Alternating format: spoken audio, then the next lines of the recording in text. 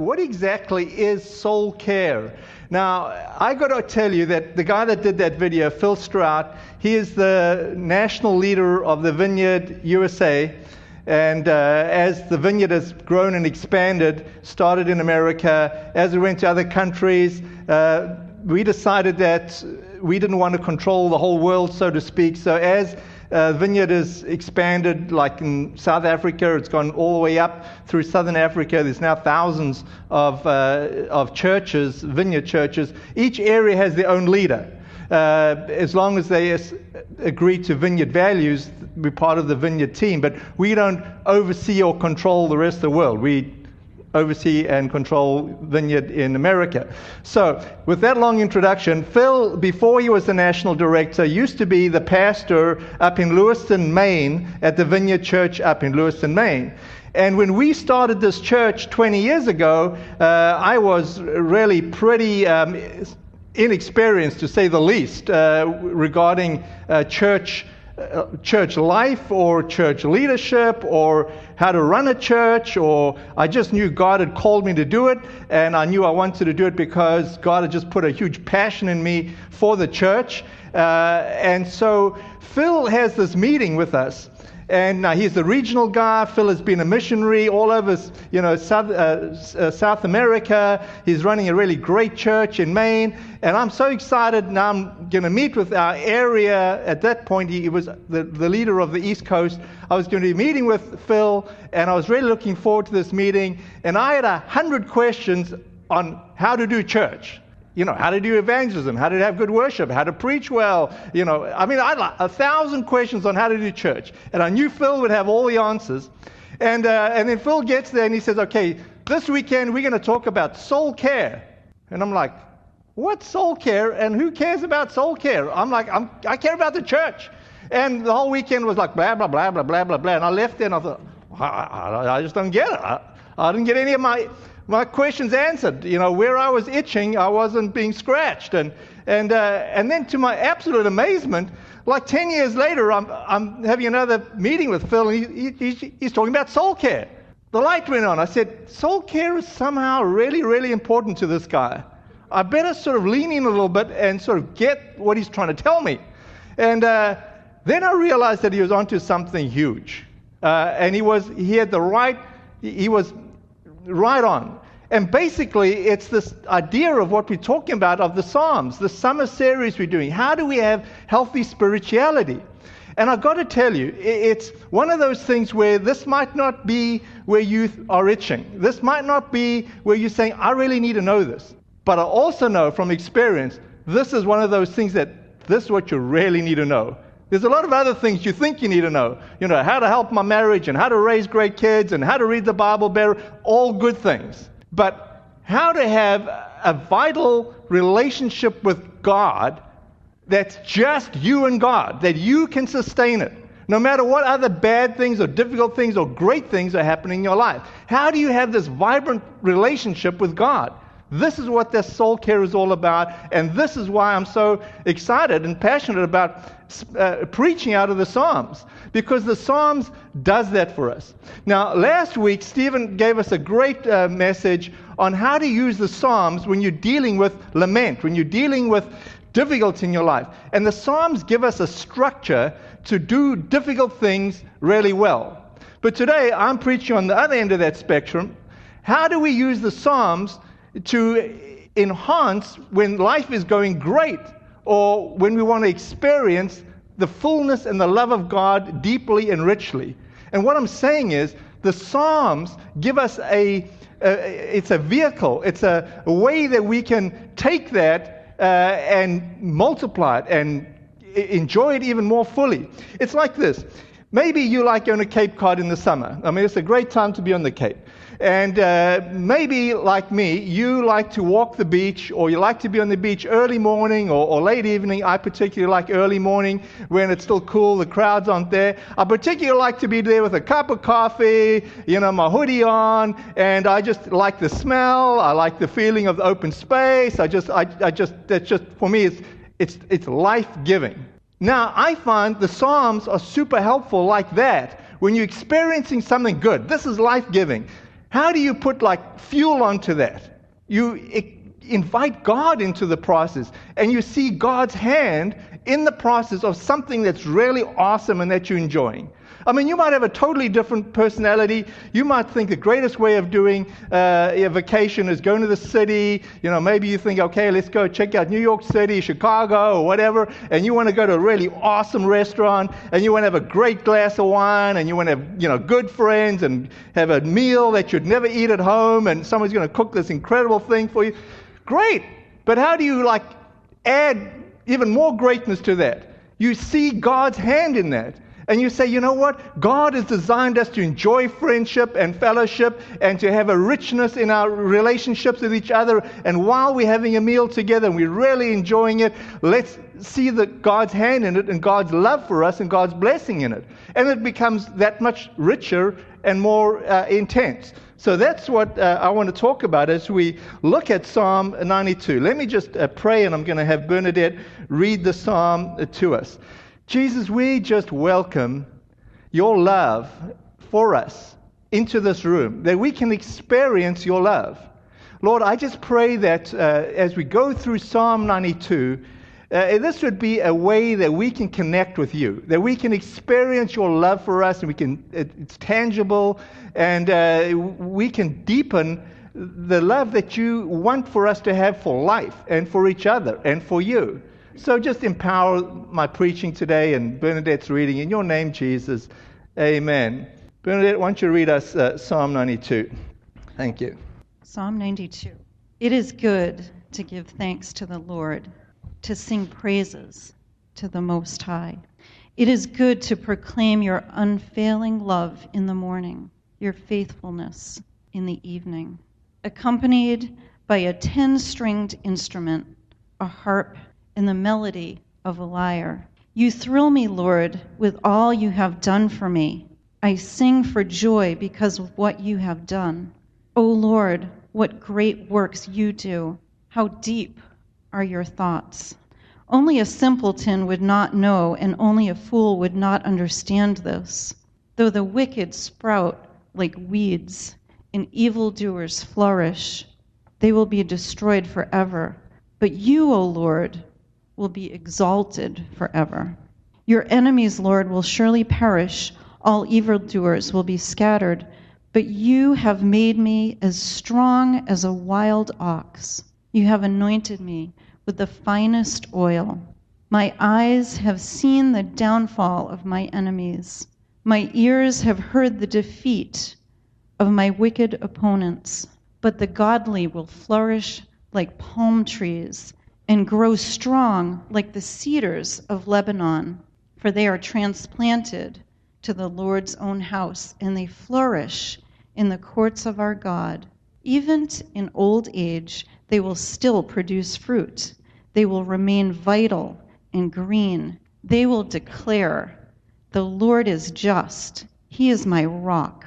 There is no evil in him. Thank you, Bernadette. I've titled, if you open your insert, your bulletin is an insert, and I've titled Psalm 92, today's message, Today is a Great Day. Today is a great day. Today. Now, you know, we've got to understand when we say it's a great day, we've got to get our expectations in line with God's plans and love for us. Because what's happening for many folks in our culture is they depressed because they see their friends posting on Facebook, and their idea of a great day is they some other place, some other country, doing some other thing, which is just like incredible and fantastic, and of course the weather's perfect, and everything's just like gorgeous, and they've, you know, photoshopped the photo, and it's just like incredible, and they look incredible, and then you look at it and say, oh, my life just like, terrible. You know, okay, there's a different, when we say it's a great day, it's not a great day like you're comparing to somebody's like Facebook, you know, dream world. It's a great day because God loves you. God loves you today. Okay, we got to bring it down a little. Not only that, it's a great day because today you are in church and people in this church love you. If you've been around for a while, you are known by people in this church and you are accepted and you are loved. It's a great great day. It's a great day because you are alive. You have another day to live and to experience God's creation and the love of others. It's a great day. Okay, this is if we can be grateful and we can see some of the greatness of God and God's love for us at a base level, it's hugely foundational for us because we start at that level rather than some fantasy world, say, in Facebook. So let me just read again as we go through this psalm. Let me just elaborate a few of the verses here. It starts off and it says, "It is good to give thanks to the Lord, to sing praises to the Most High." Now, this psalm has a little subtitle. Some translations of the Bible, will have it in there. In the New Living Translation, it says, "A song to be sung on the Sabbath day." Now, the big idea here is that the Jewish tradition, folks would take the Sabbath, and the Sabbath was supposed to be a day of rest, but not a day of rest like where you go to the beach and you play golf and you just like hang out. No, it was supposed to be a day of rest where you intentionally get together in what would have been, we call church, in a synagogue, in shul, and you would praise God. And this would be a great day because you had the opportunity to get together with others and praise God and worship God. And the bizarre thing is this: while for many people, they would say, that doesn't sound all that great. God knows, because the way God has designed us and made us, when we get together and we worship God, something mysterious happens. God invigorates us, and we don't even realize it. And if we're doing this willingly and joyfully, God is like extremely proud of us and pleased with us, and He sort of magnifies His love and His joy in us. So, as we get together on the Sabbath or on a Sunday, and we take a break from what we're doing from our work, and we get together and worship, God is doing something great in our lives. But anyway, it says, "It is good to give thanks to the Lord, to sing praises to the Most High. It is good to proclaim your unfailing love. In the morning, your your faithfulness in the evening." There's something interesting to me about what this psalm is getting at, because as I said, there's a benefit in reading the Psalms because it gives us an avenue to help us connect with the Lord.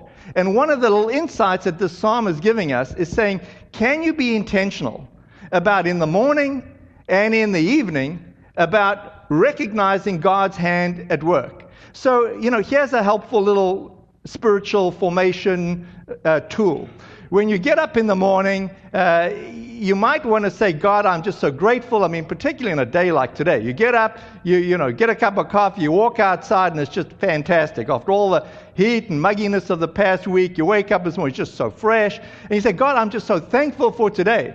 Today is a great day. Thank you. I'm looking forward to what all you're going to do in my life today. I'll give you my life today." And that's your opening thanks. And at the end of the day, you reflect back and you say, "God, thank you for today. You got me through the day.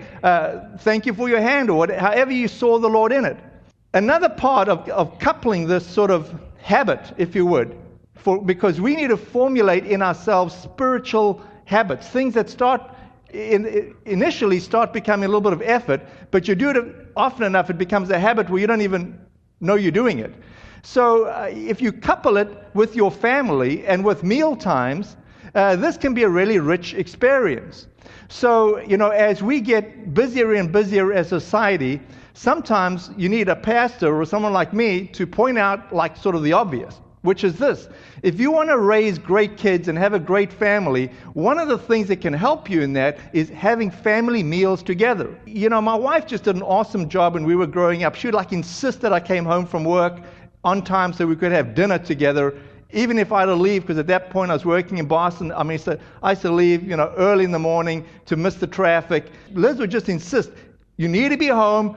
We need to have dinner together before the kids go to bed." And it wasn't like a super big spiritual exercise, but being there was. Now, if you can add breakfast together, now everybody, some are early risers and some aren't, but if you can do breakfast together and dinner together, and you can do it together as a family, and you can incorporate, a short little Thanksgiving for your food, but Lord, if it's breakfast, thank you for this day ahead. When it's dinner, Lord, thank you for the day we've just had. There's something which gets in us where we start developing an attitude of gratitude, where we start thanking the Lord and sensing the Lord's activity in our life. There's something good about that.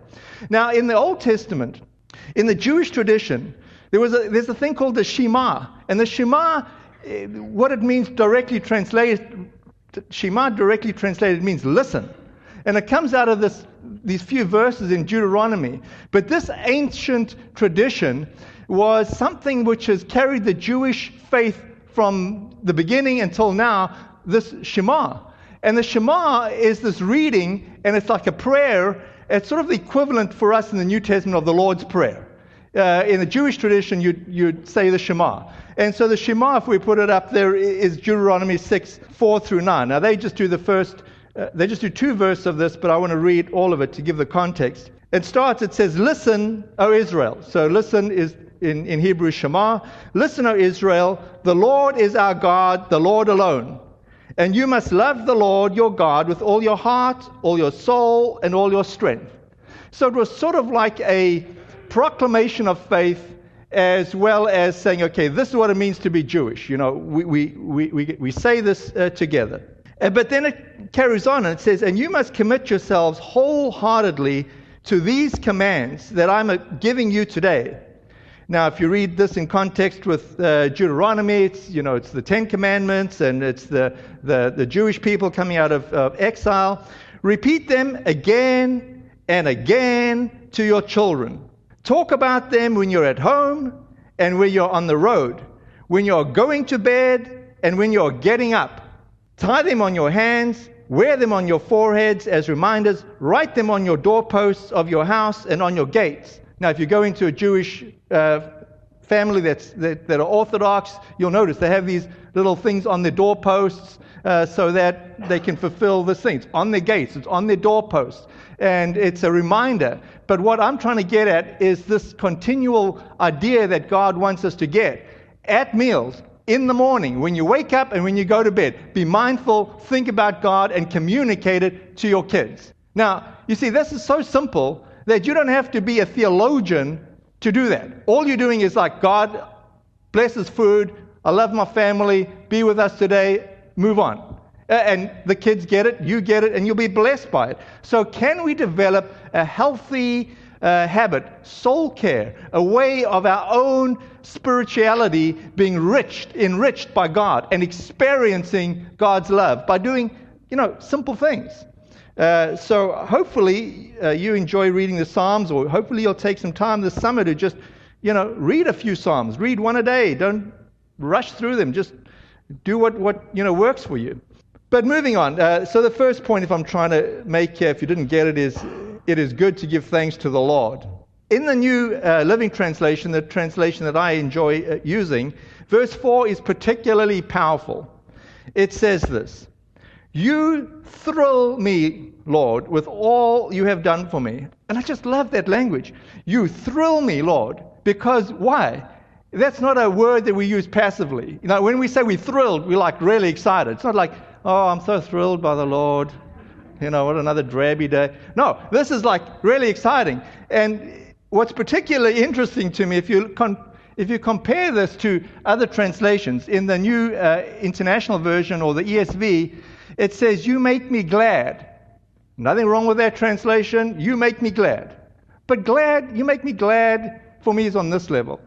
You thrill me is like, yes, I'm like, this like, and that's what I like about it. So it's not like one's right and one's wrong, but one just sort of captures it a little more. But you thrill me, Lord. And I think this is a good declaration that the psalmist is making. You thrill me, Lord. So hopefully we can be likewise inspired and thrilled by the Lord. The third point I want to make here is looking for the personal way God has blessed you. And as I said in the beginning, let's lower the bar. Let's recognize that God loves us and that people love us and that God has done great things for us. And we want to recognize God's hand in our lives. God sustained us, how God has provided for us, for the great friends that you have, for those that do love you and those people that do take an interest in you. Let's see God's hand in this. Now, again, in a similar way, if we look at verse 10, it says, "You have made me as strong as a wild ox. You have anointed me with the finest oil." I mean, okay, this is contextually different. Not many of us are going to relate to being strong as a wild ox. It's like, okay, this is, gregarian culture. But you get it. I mean, the psalmist is recognizing something about himself, and he's giving thanks to God for it. He's saying, God, by some gracious reason, you've just made me an incredibly strong, physically strong person. And all he's doing, the psalmist is saying, and I recognize that God had a hand in that. It wasn't just, my great ability to go to Gould's gym and pump heavy metal and now I'm super strong. He's saying, no, somehow or other God has given me a body that is strong. And I just want to give thanks to God for it. And I want to recognize God for it. Now, while I'm on this whole idea of NLT, here's another good example of why I like the NLT. Let me read it to you in the more popular versions. This would be the NIV, the NRSV, New Revised Standard Version, the ESV, all have it the same phraseology. And it says this: "You have exalted my horn like that of a wild ox." Okay, now think about this. "You have exalted my horn like that of a wild ox." Here is a Bible translation predicament. Again, this is not what's right and what's wrong. And I'm not like saying, okay, the NLT is like the only version. You all need to get the NLT, but you should. But, and if you do, get the one that's like the, got all the footnotes, I have no problem with other versions. But here's a translator's dilemma. The translator always wants to be as accurate to the original Greek or Hebrew as possible. Unfortunately, sometimes when you translate things accurately and directly, the English understanding is like, what is that supposed to mean? So in other words, when you translate, in this case, the Hebrew, and it says, "You have exalted my horn," you're like, okay, you've exalted my horn. Well, I don't know. Well, great. I guess I'm happy. That's why when you get a modern translation, what they're saying is, what is that original intent of what was being said there? And the original intent is, look, God, you've made me really strong.